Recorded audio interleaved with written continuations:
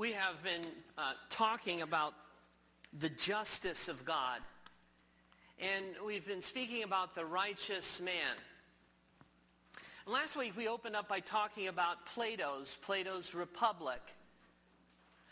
About how the righteous man was described as a person who all the accolades and all the gifts and all the presents that would be given to him would be stripped away, and that the truly just man would be seen as unjust or unjust. And he would go through his whole life like that. He would go through his entire life looking unjust to people. That's what people would think about this person. And then at the very end, instead of being delivered from his situation, he would die like that. Christianity is a call to the willingness to die for our faith. And when we as Christians understand that's what the Lord was called to, that's what he was destined to in his life, we'll really understand what true justice is all about, what the mission of Christ is all about, what Christianity is all about.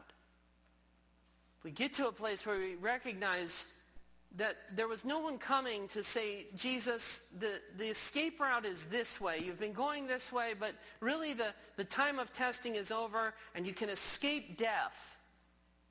So you can escape the cross. You can escape obedience to the cross. You don't have to go if you don't want to. And Jesus says, okay, well, thank the Lord. The time of testing is over. Now everything like Job. Everything at the very end turns around before he dies.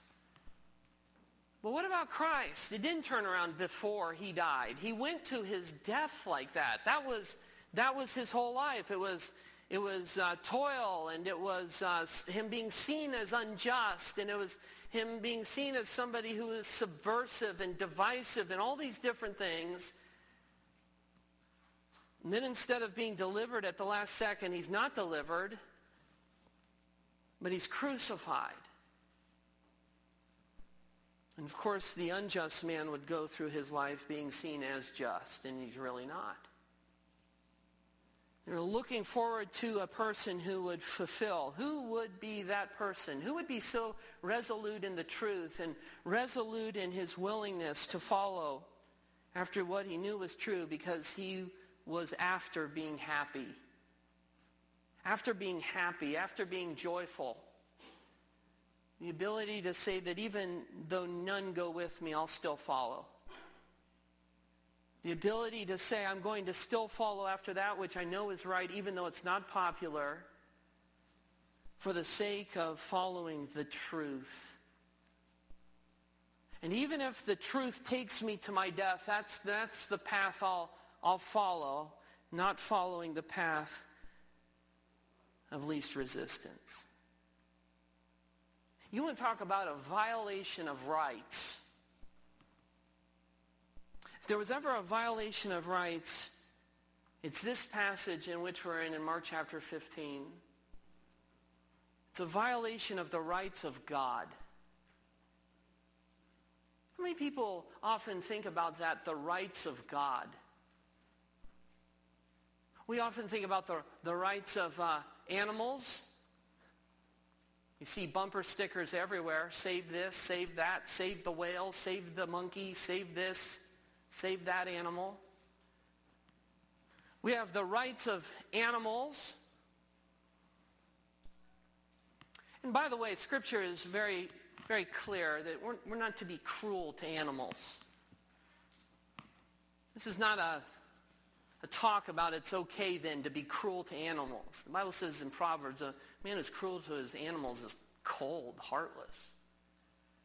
This is not talking about that. This is talking about, though, animal rights, elevating them almost to divine status. It's absurd.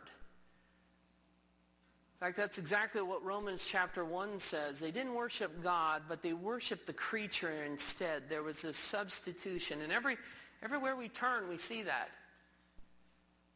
People worshiping their pets, people worshiping animals. Strange. Then we have the worship of the universe, or worship of the planet. People who talk about the rights of trees and the rights of the waters and so on. And once again, we're called to be good stewards. We are. We're called to take care of that which God has given us, to tend this earth with respect. This is not a license to go out and just throw litter out of the car and say, well, I'm a Christian. How tragic that would be. But we have elevated the rights of plant life and the rights of the oceans to divine status.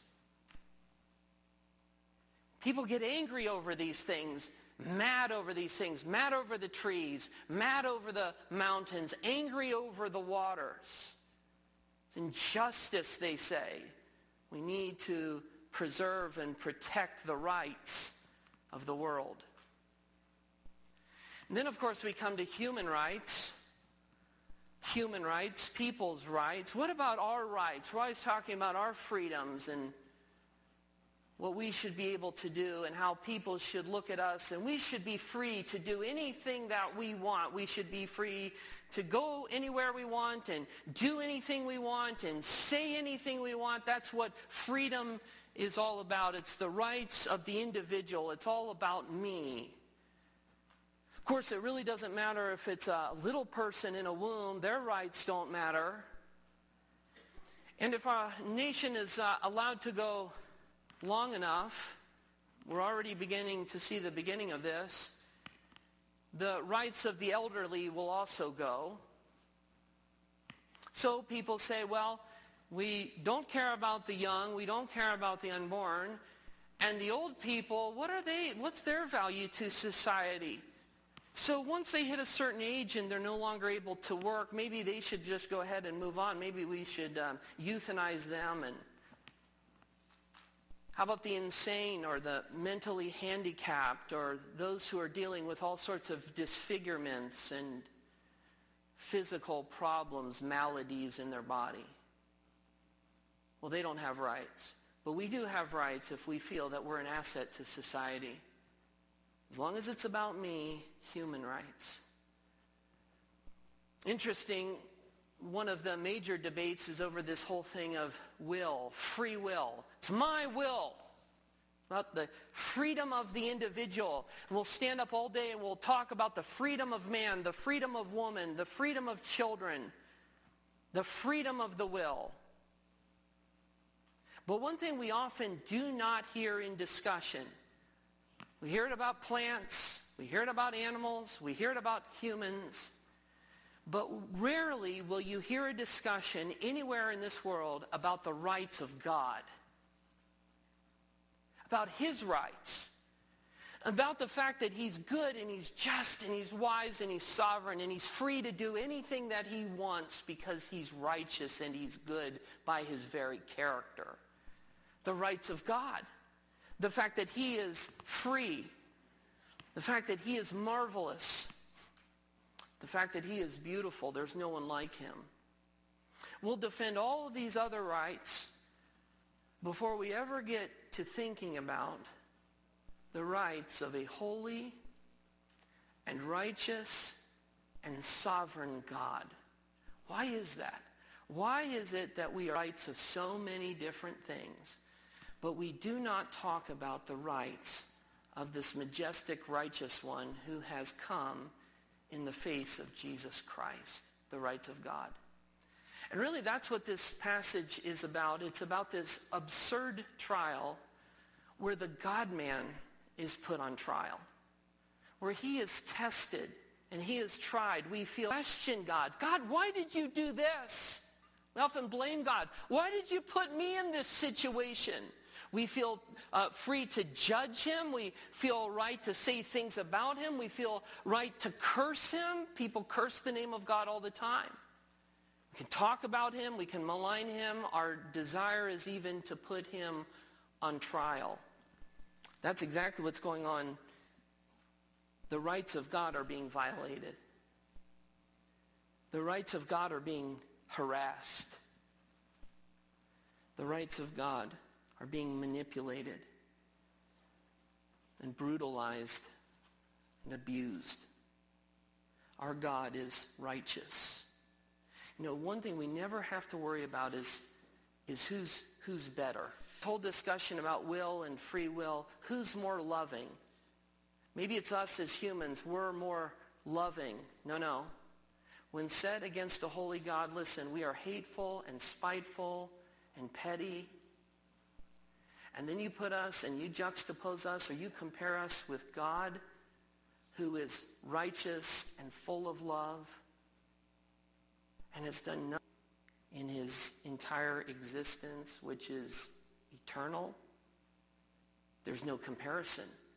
God is full of love and we are not. God is full of goodness and we are not full of goodness. And yet we question this. We question the rights of God. We desire to put God on trial. God, if I could try you, if I could argue with you, if I could sit in to tell you about my life and what I'm going through, how dare you put me in this kind of situation? I remember one time a story was of a person who said, you know, if God really knew what it was like down here, God really knew what it was like, if he really knew what we were going through, if he knew the suffering in my life and the injustice in my life, the things that were things, here's what he would do. He would come down here. He would become one of us. And then he would live a life of complete suffering. He would live a life of tragedy. People would see him as unjust, and he would bear awful circumstances and go through life misunderstood and mistreated, and people wouldn't see him rightly or fairly. God really knew what I was going through. That's what he would do. He'd come down here, he'd put on skin, and he'd go through what I'm going through. And he would suffer all of this, and then his own family would reject him. People say, I've been through circumstances my own family has rejected us. Friends, the closest of friends. That's what he would go through.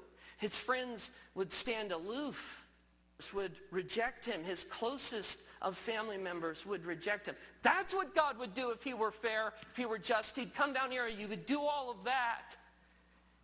He doesn't understand. And listen, sometimes we cry. We say, God, where are you? Don't you see what I'm going through? Don't you understand the pain? Listen, everybody in this room has been in that kind of situation where you've cried out to God and you've said, God, where are you? And it's easy to come in and not talk in terms like that. But listen, every person in this room has felt that.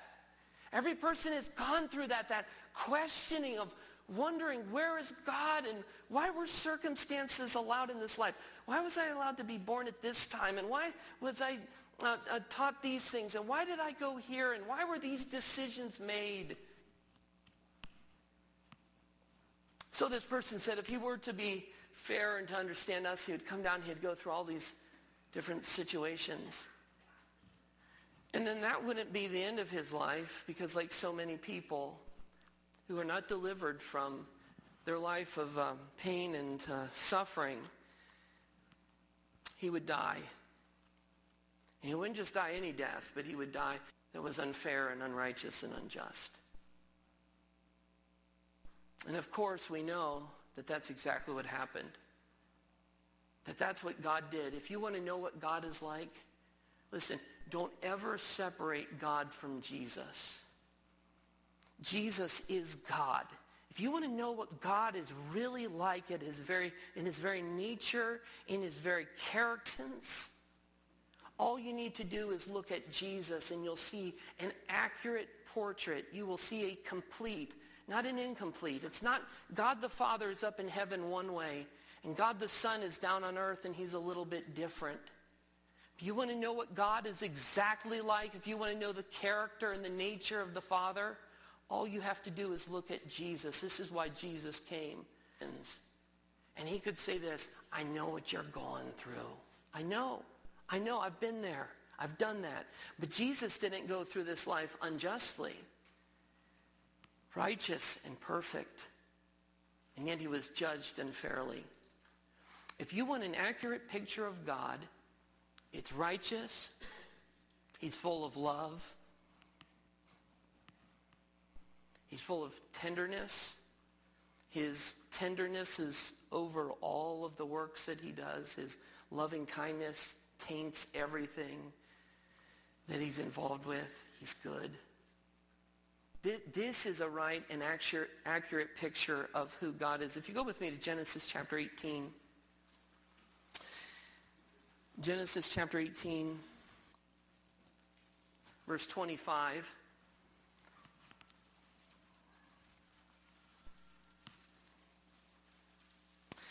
Genesis chapter 18, verse 25.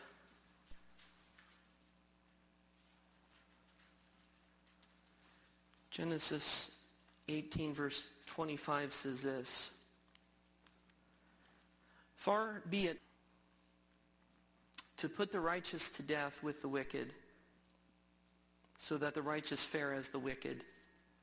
Far be that from you. Far be it, God, from you to judge the righteous with the wicked. You don't get them mixed up. Here's an accurate picture of who God is as a judge. Shall not the judge of the earth do what is just? Accurate picture of who God is in his judgment. It's shall not the judge of all the earth do what is just. Let's never forget that in any situation in life. Everything you do, God, is just. Everything you say is just. Everything that comes from your character is holy and righteous and just. You've never done anything that is. The way that we think about God, the thoughts that go through our head when we think about God, those thoughts are manifested in the way that we treat Christ. What you really think about God is manifested in the way that you treat Christ. If you treat repentant heart, then you treat God well. If you reject God, you reject Christ. And Christ was hated without cause. In fact, that's exactly what the scripture says. If you go to Psalm chapter 35, Psalm chapter 35, verse 19.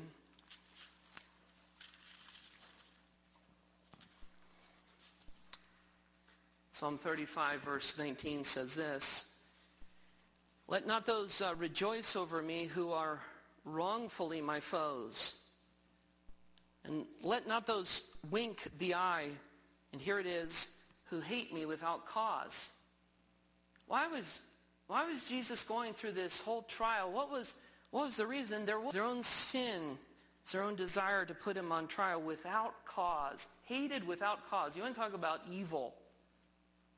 It's bad enough to twist something that's halfway true. It's completely wicked and wholly and totally perverse to try somebody without cause. Go with me over to Psalm chapter 69, verse 4. Psalm chapter 69. Psalm chapter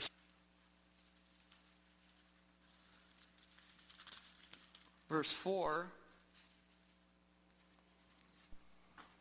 Psalm chapter 69, verse 4 says this, more in number than the hairs of my head are those who hate me without cause. This is Christ being put on trial without cause. There is no reason. What's the deep reason that they were putting Christ on trial? Why were they actually do? Here's what he did. He did nothing. He did nothing, and yet he was put on a completely false trial. Those who hate me without cause, mighty are those who would destroy me, those who attack me with lies. What I did not steal, must I now restore? That's the question. Of course, that would be fulfilled in the life of Christ. If in verse 25, John 15,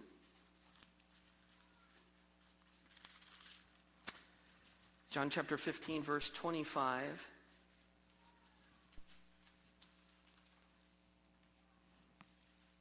But the word that is written in their law must, well, the words that we just read in the two Psalms, they must be fulfilled. They hated me without cause. So the whole reason that Christ goes on trial is for no reason except their own manipulations, their own vicious intentions. And they will be judged. Seat. They will be judged themselves, not just for coming to a wrong judgment, but for having the trial at all. In other words, someday when people stand before the Lord and the Lord is sitting there in judgment of the nations, and he gathers those wrong decision, a wrong verdict, he's going to judge them for putting his Lord, for putting the Messiah, for putting the Christ on trial at all. The whole thing was a sin. To even put Christ on trial, to bring him up on phony charges, it was all evil, it was all wicked, and it was all foolish. Standing before corrupt judges, Pilate, the governor, is sick and tired of Christ. Christ is standing there listening to all that is going on.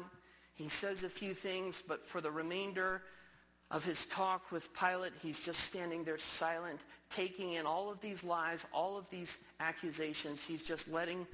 And Pilate hears that Herod is in town. Herod Antipas, he was the same nice fella that had cut the head off of John the Baptist. He was the head of Galilee. He happened to be down in Jerusalem for the festival, for Passover, and then the Feast of Unleavened Bread. Now, our text here in Mark 15 doesn't record it, but Herod's same temple that Pilate was staying in, that was Herod the Great's temple, Herod Antipas's father. He says, so why don't I send Jesus over and he can go over and he can talk to Herod. And Herod had long wanted to see Jesus, for him to produce some kind of miracle so that he could just clap his hands and go, wow, Jesus, wow, that's pretty impressive. You are. So Pilate says, I'm going to send him over and let Herod have a look at him. If you go over to Luke chapter 23, Luke chapter 23 tells us what happened here as Jesus is sent over to Herod. It says in verse 6 of Luke chapter 20 from Galilee, Pilate was a vicious man, but he really didn't want anything to do with Jesus. He was tired of this whole thing. And it says in verse 7, and when he learned that he belonged to Herod's jurisdiction, he sent him over to Herod, who was himself in Jerusalem at that time. So you have Pilate, who's normally from Caesarea. He's in Jerusalem. You also have Herod. He's from Galilee. Herod saw Jesus. He was very glad. For he had long desired to see him because he had heard of him and he was hoping to see some sign done by him. Jesus, will you perform for me? Will you do some trick? Will you do some kind of miracle? And he questions him here in verse 9 at length, but he makes no answers. Herod with his soldiers treated him with contempt and mocked him. Here's the King of Glory being mocked, and they arrayed him in a splendid clothing. And he sent him back to Pilate. So here Pilate is. He has Jesus for some time. Then he sends him over to Herod. And Herod's thinking, well, this is great. I get to see Jesus. I'd long wanted to see him. And perhaps he can do some kind of me. Of course, Jesus does not oblige him. And so Jesus is sent back over to Pilate. Pilate is trying to figure out what does he do with Christ. And at this time, the crowd is starting to ask for a tradition that had happened at the Passover time. And by the way, this is only recorded in the Gospels. We don't have, obviously, the truth. We have an example of something like this from Egypt in the later 1st century of where a governor released a prisoner.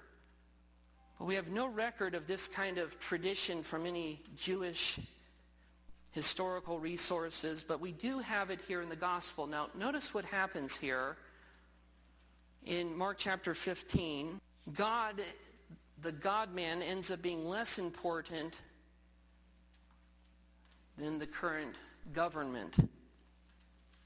Verse 6, now at the feast, he used to release for them one prisoner. Wow, what a practice. So during the feast, you have the Passover feast. Pilate would come around and say, empire, insurrectionists, and so on. We'll release one of them back to you. So what he's saying is, we'll take somebody from the jail, Be like if the mayor of Wilkes-Barre had the power and the authority, we go to him and every year he releases for us somebody from the local prison. Can you imagine what an unjust practice? But that's what's going on. Release for them one prisoner for whom they asked. And among the rebels in prison, this is a bad fella who had committed murder in the insurrection. So evidently there's some kind of uprising against the Roman government, and they had caught this man. By the way, Barabbas simply means son of the father. He was possibly the son of some kind of Jewish teacher. We don't really know. He might have been the son of a rabbi. But he was an insurrectionist. And so the crowd is coming up. They're not concerned about the rights of Jesus at all. They're concerned about the current governmental, the current political climate. Pilate to do as he usually did for them. So here's the crowd's opportunity. Jesus is being mocked. Jesus has been put on trial. He's been questioned all night by the religious authorities. Then he's been questioned by Pilate. Then he's been questioned by Herod. And now the crowd is going to turn against him. Listen, everybody is they all hated me without cause. Nobody is considering his rights.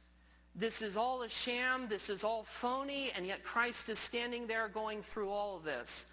And now the crowd comes up and says, hey, Pilate, you know that annual tradition we have where you release a prisoner? We have one that we think would be a good candidate for this year's release.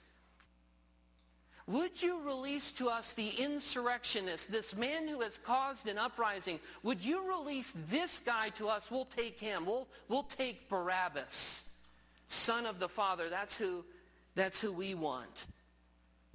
Now Pilate's thinking about this. He has Jesus, and he's been questioning Jesus. And she said, listen, I just had a horrible dream about this whole situation, about this man. She says, please, Pilate, have nothing to do with this man. Pilate, just get rid of the whole situation. I have been tormented. I've been troubled all night because of what has been going on with Christ.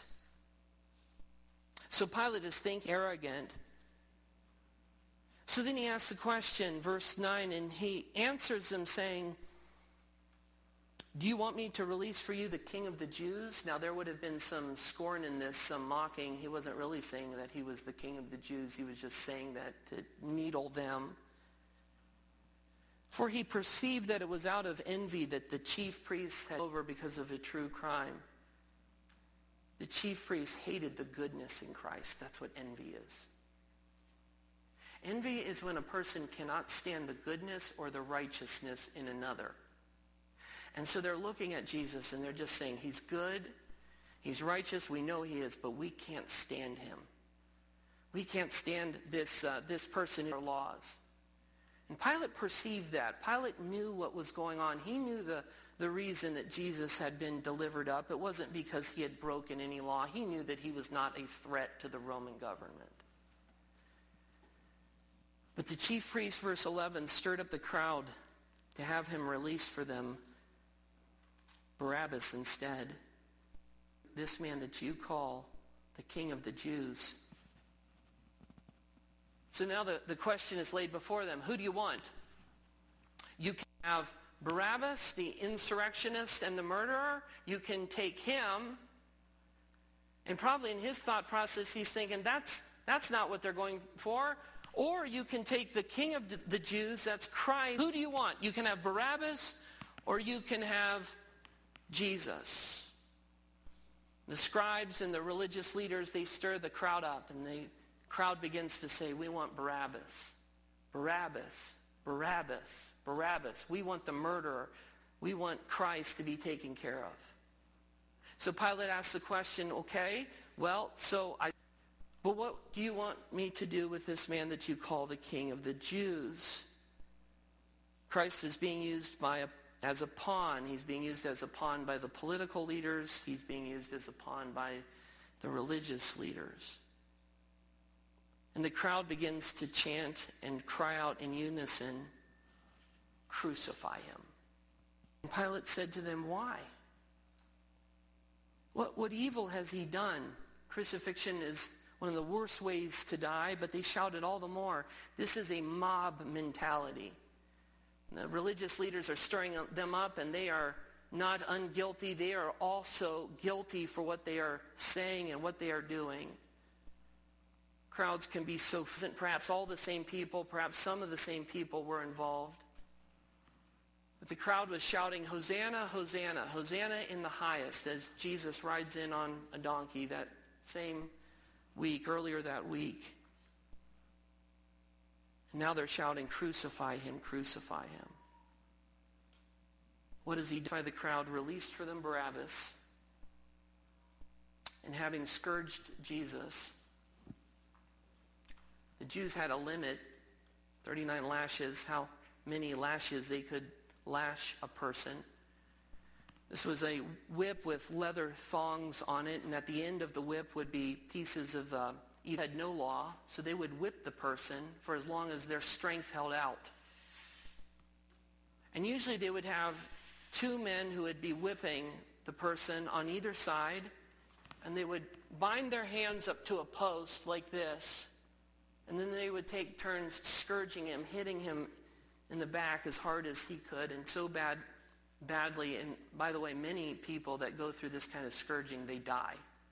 Many of them would die. Christ made it through the scourging. He makes it through the beating. But he was beaten so badly that he was beaten beyond recognition. Many of us have seen the truth is they could have even gone further till he was beaten to the point of where you couldn't even recognize him. So Pilate says, this is all wickedness, this is all foolishness, this is all evil. The judge of the earth will do right, and here he is, the God-man is on trial. They beat him as hard as they can for his... He releases to them Barabbas. And having scourged Jesus, he delivered him to be crucified. The rights of God. If there was ever anything that was done that was wicked and evil, it was this. The most heinous sin, the most evil, grievous thing that's ever happened. The just man seen as unjust would die in the hands of wicked men. Now, if we are born as sinners and unrighteous and unloving and all of the things that we've talked about, and we go through our whole life like that, and we see God as unjust and we put him on trial, how do we ever come to the point of where we see Jesus Christ for who he really is? And the only way that we ever do is when we come to a place in our heart, listen carefully, where we recognize him as Lord.